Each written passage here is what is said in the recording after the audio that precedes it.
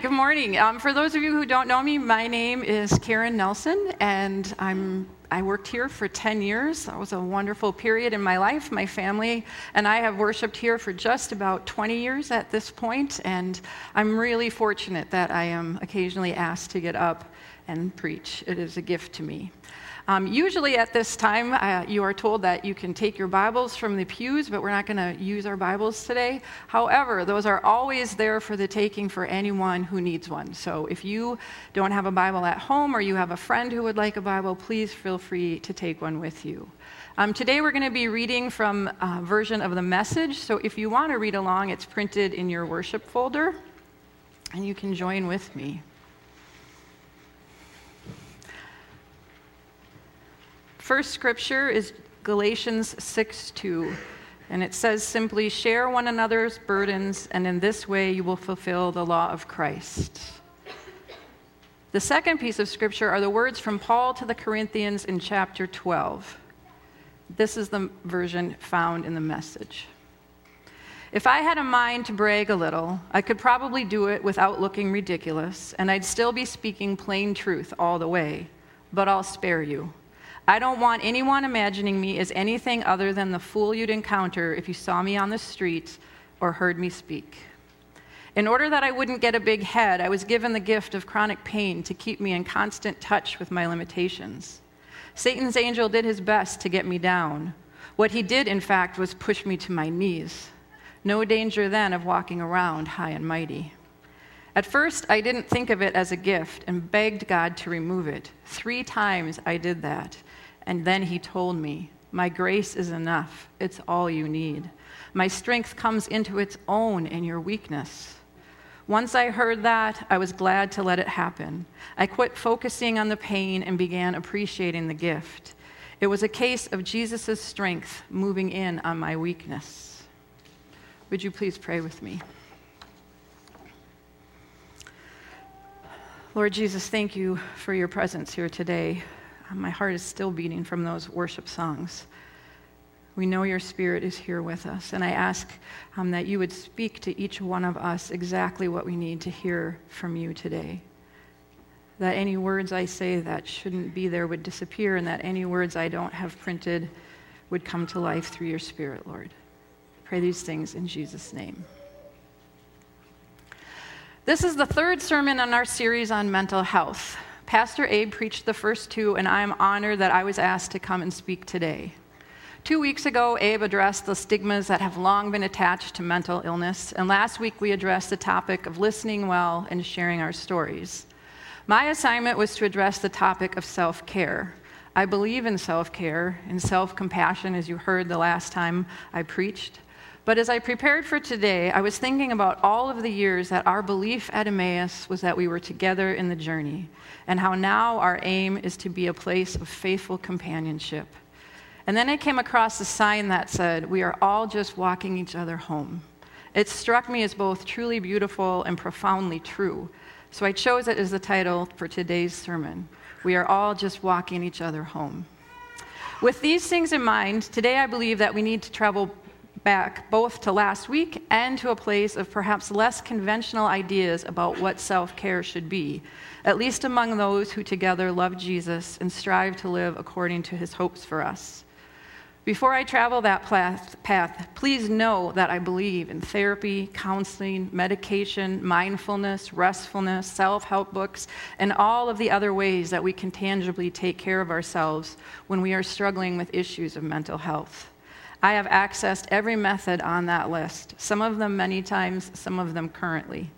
I believe that they have been tools essential to my healing and growth as a person.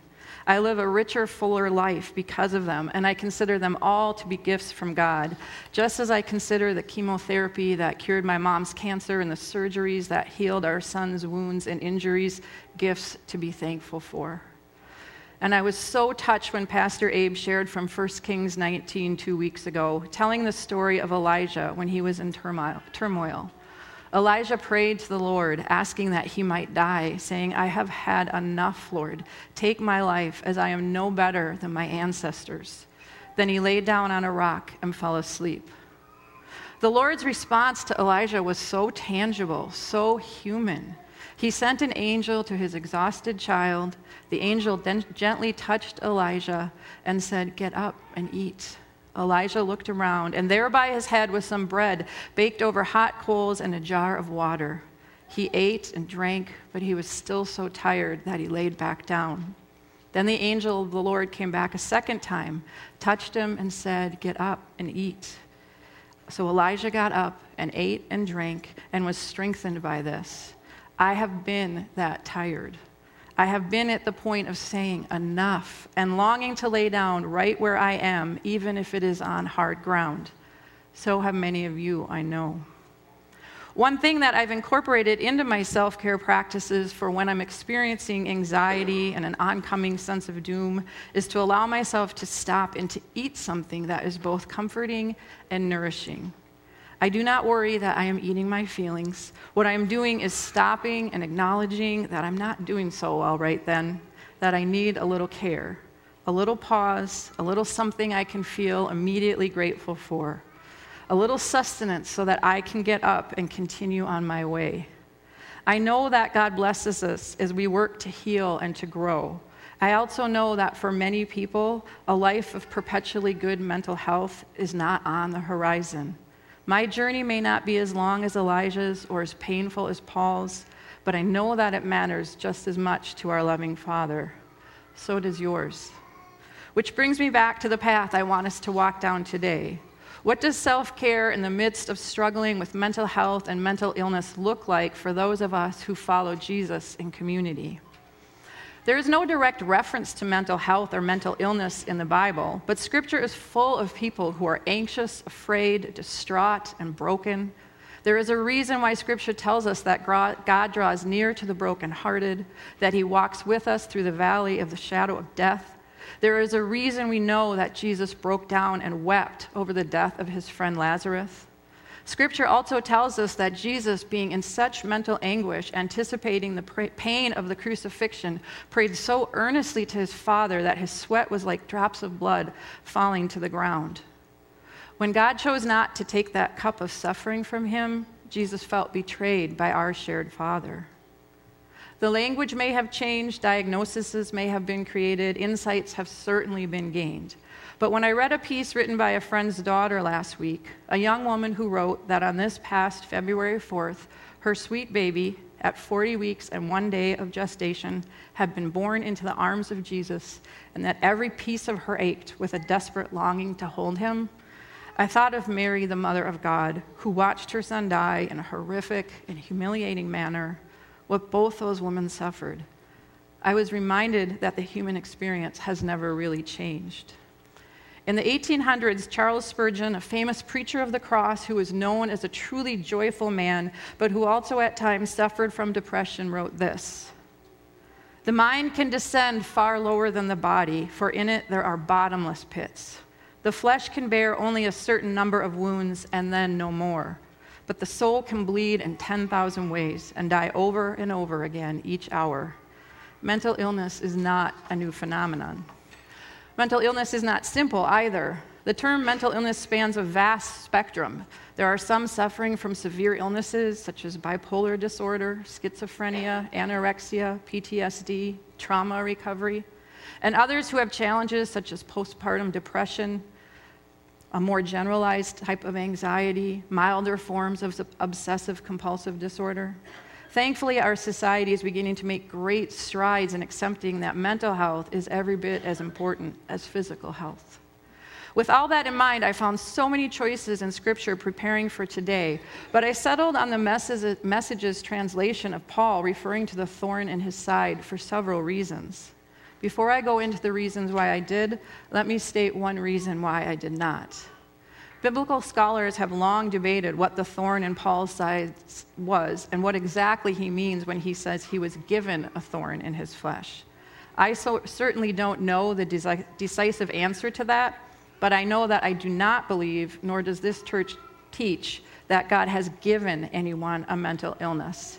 And we certainly do not believe that they are a punishment for sin.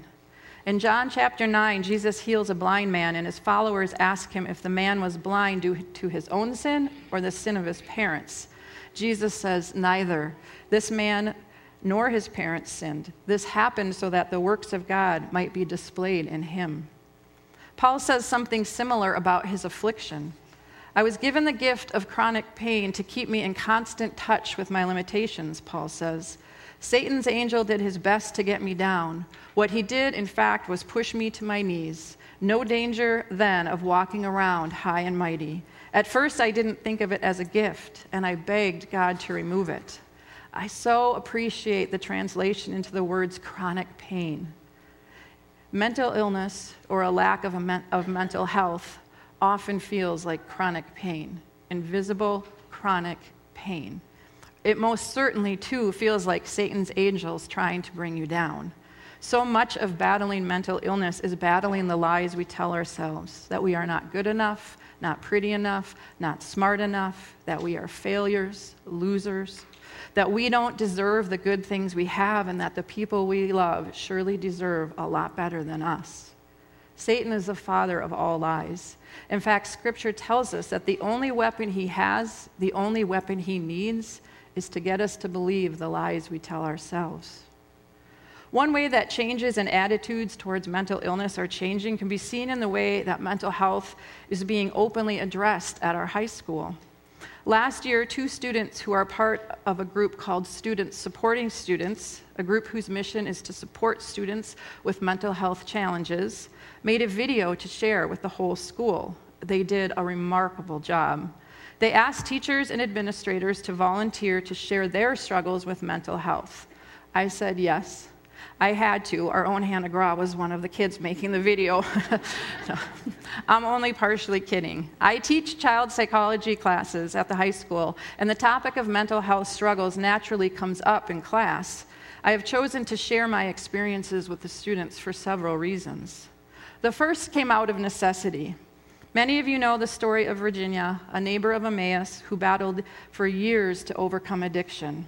As a church, we were fortunate to be able to walk alongside her, and I was fortunate enough to eventually be able to call her my friend. When she died 3 years ago, I found out about her passing in the morning as I was getting ready for work. I was deeply saddened for how hard her life had been, for all the dreams she had that would never come true. But I did what we do and I went to work. When I started teaching first hour, I kept tripping over my words and dropping things and became totally flustered. So I paused, I thought for a moment. Students looked at me curiously, and then I took a deep breath and told my students, 9th through 12th graders, that I was sorry I wasn't doing a very good job that morning. But I was so sad because I had just learned that a friend of mine had died. They got the most gentle looks on their faces. And one student in the back row, a student who knows sadness, stood up, walked to the front of the room, and gave me a big hug. They asked about my friend, and then suggested that they just work quietly.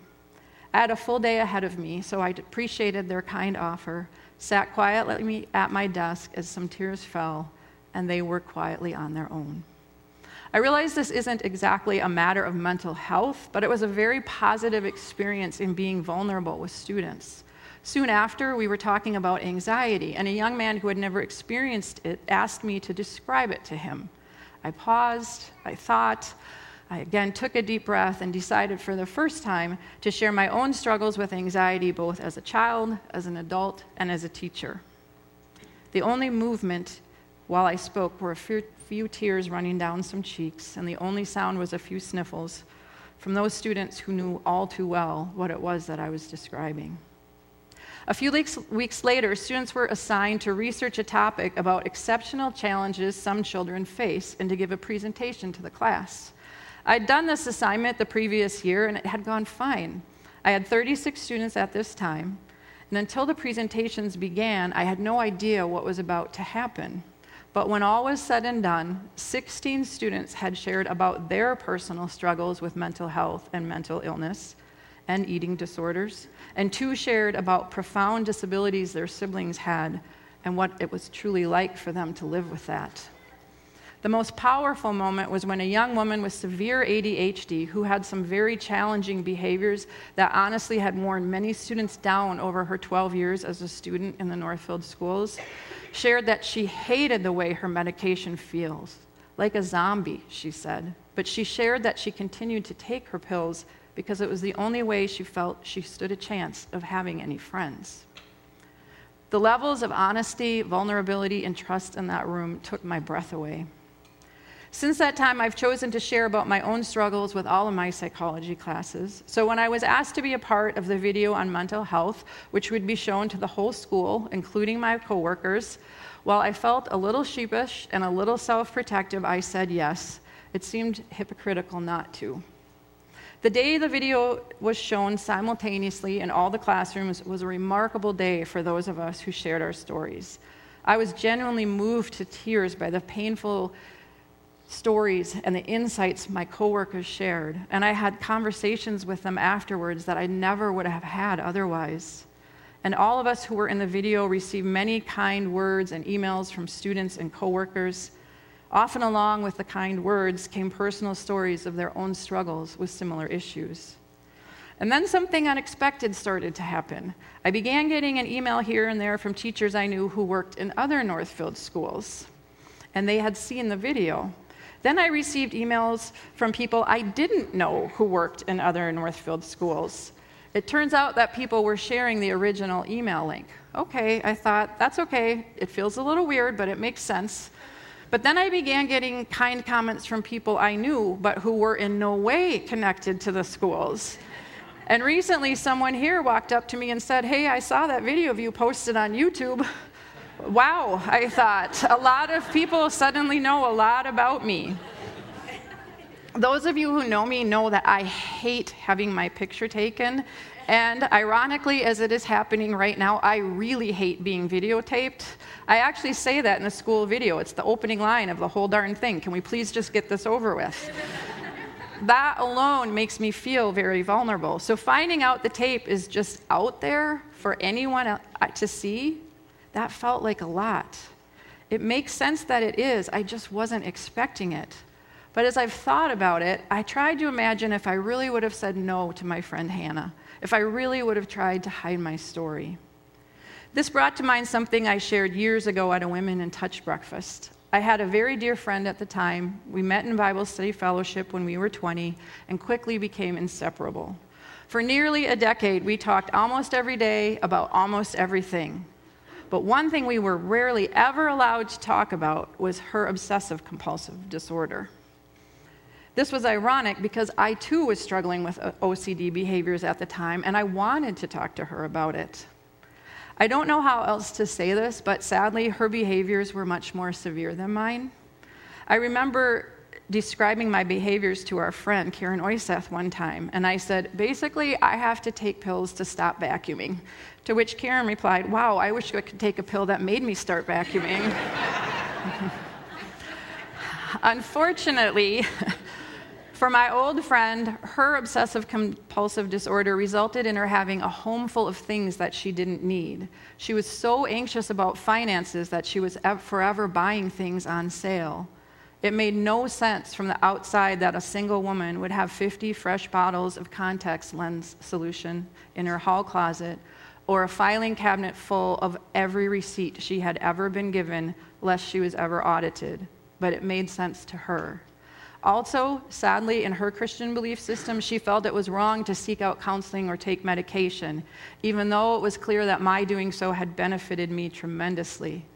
Because I pushed things, I knew more than anyone else in her life about the way the illness played out. During this time, we moved to Northfield, and she bought a home in South Minneapolis, and we got together every few months. It took time to notice, but gradually, whenever I went her way, she asked me to meet somewhere rather than to have me pick her up at her house. Once, when her car was in the shop and I had to pick her up, she was standing on the front step, door locked behind her, ready to go when I arrived. And she stopped inviting me in after we'd have dinner, as she used to do. I realize now that her house was getting out of control, but I didn't know it then. Then one day we were going to walk around Lake Harriet. She said she wanted to meet me there. I pushed back and said that was silly. I would drive right past her house on my way, and parking at the lake was hard to find. We went back and forth for a little bit, but since I was going to be running errands before walking, I told her I would just call her when I was done. I did call. I said I was coming to get her. She said, we're meeting there. I said, I'm coming to get you. She said, we're meeting there. I said, I need to use your bathroom before we walk. She said, use the one at the lake.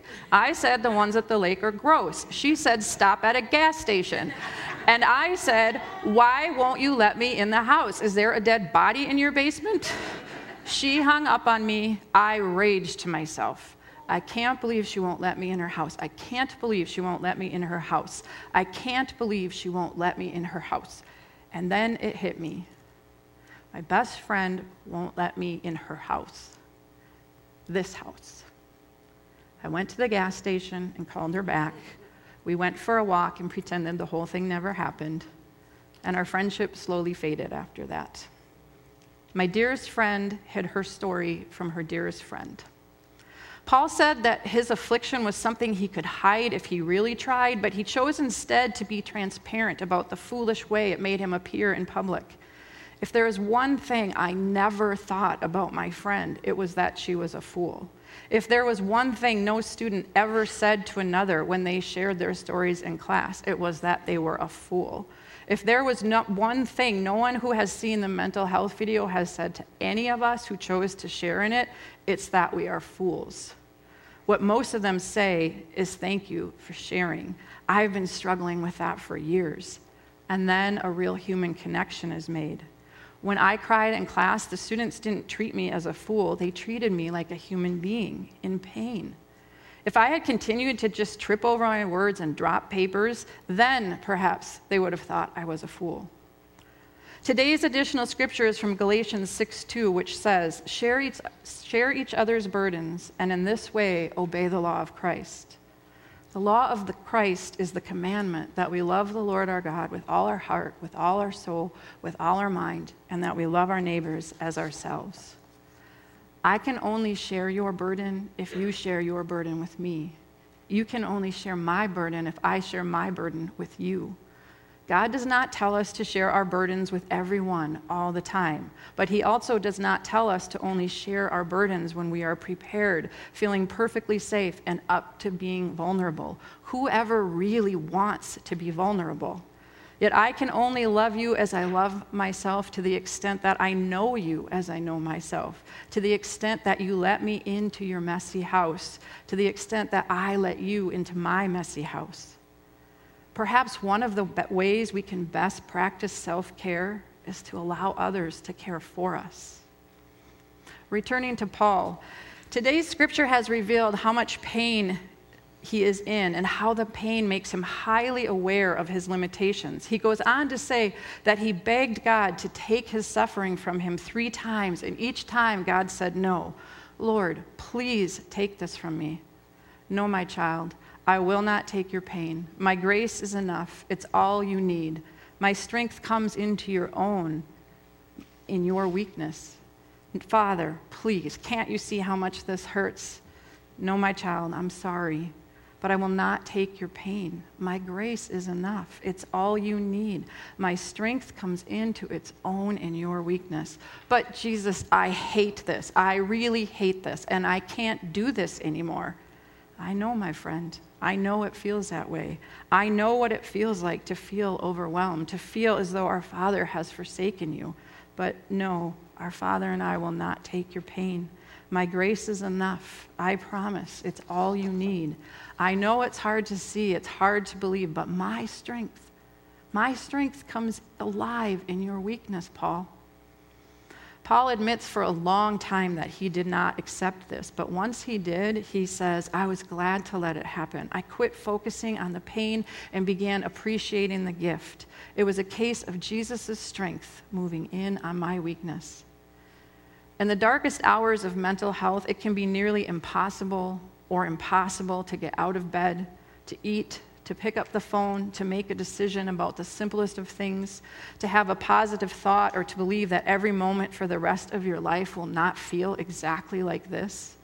In the grayest hours, the thought of going to school or work or a friend's house can leave you spinning. Should I, shouldn't I? Should I, shouldn't I? What will happen if I do? What will happen if I don't? Am I a failure? What will they think if I don't come? So many questions, so many spinning thoughts. I don't think Jesus is asking us to jump up and down with joyful gratitude for our pain in those moments. Jesus didn't express thankfulness while in his painful moments. He cried out to God, asking him to stop the pain. He told his own Father that he felt forsaken. And yes, Paul came to see his thorn as a gift of God's grace, but it took a long time to get there.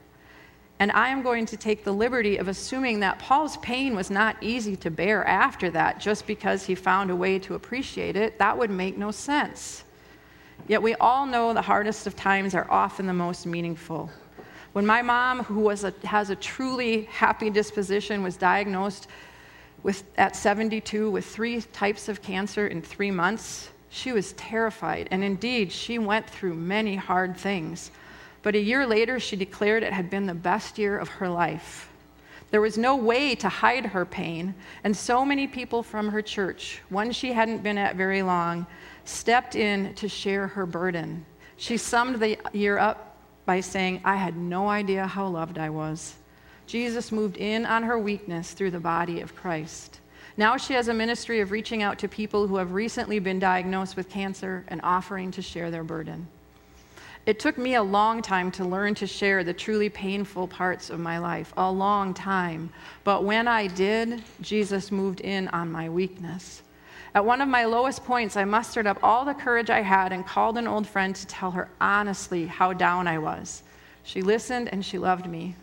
Several hours later, I was sitting on the edge of my bed, looking at the cornfield behind our house, feeling so hopeless, when I felt the presence of Jesus sitting next to me in a way I never had before. He just sat with me. A few minutes later, a text arrived from my friend. It said, "I don't know what you're doing right now, Karen, but I've been praying that you feel Jesus beside you." She shared my burden. Jesus moved in on my weakness, and I am grateful for one of the most powerful moments in my life. I do not mean to belittle anyone's pain by telling you to be grateful for it. Yet God has told us to give thanks in all things. He didn't say that to be callous. The Lord isn't cold. He is the creator of compassion and mercy. God says this because he promises to use all things for good for those who love him. Sometimes that good may be for you. Sometimes that good might be for someone else. Maybe someone who needs a little help finding their way home. Perhaps another way to practice self-care is to try our best to find a way to appreciate our burdens. God created us with a true and deep longing to connect with himself and with others. The words from today's scripture, "fulfill the law of Christ," are only used 2 times in all of scripture. And one of those times is right here, telling us that in order to fulfill the law of Christ, we are to share each other's burdens.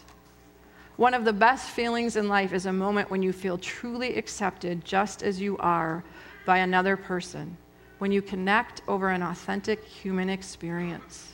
So often God's love comes to us through others. But someone has to go first. Someone has to say, "This is my house, my messy house. I wouldn't have chosen it. I don't always like it, but it's mine and I'm grateful for it." Would you like to come in? Would you please pray with me? Lord Jesus, thank you for every beautiful person in this world, in this room. Thank you that you love us and you care for us and you long to help us connect with each other. You long to see us carrying each other's burdens. You long to see us trusting you hand in hand as we walk home. Amen.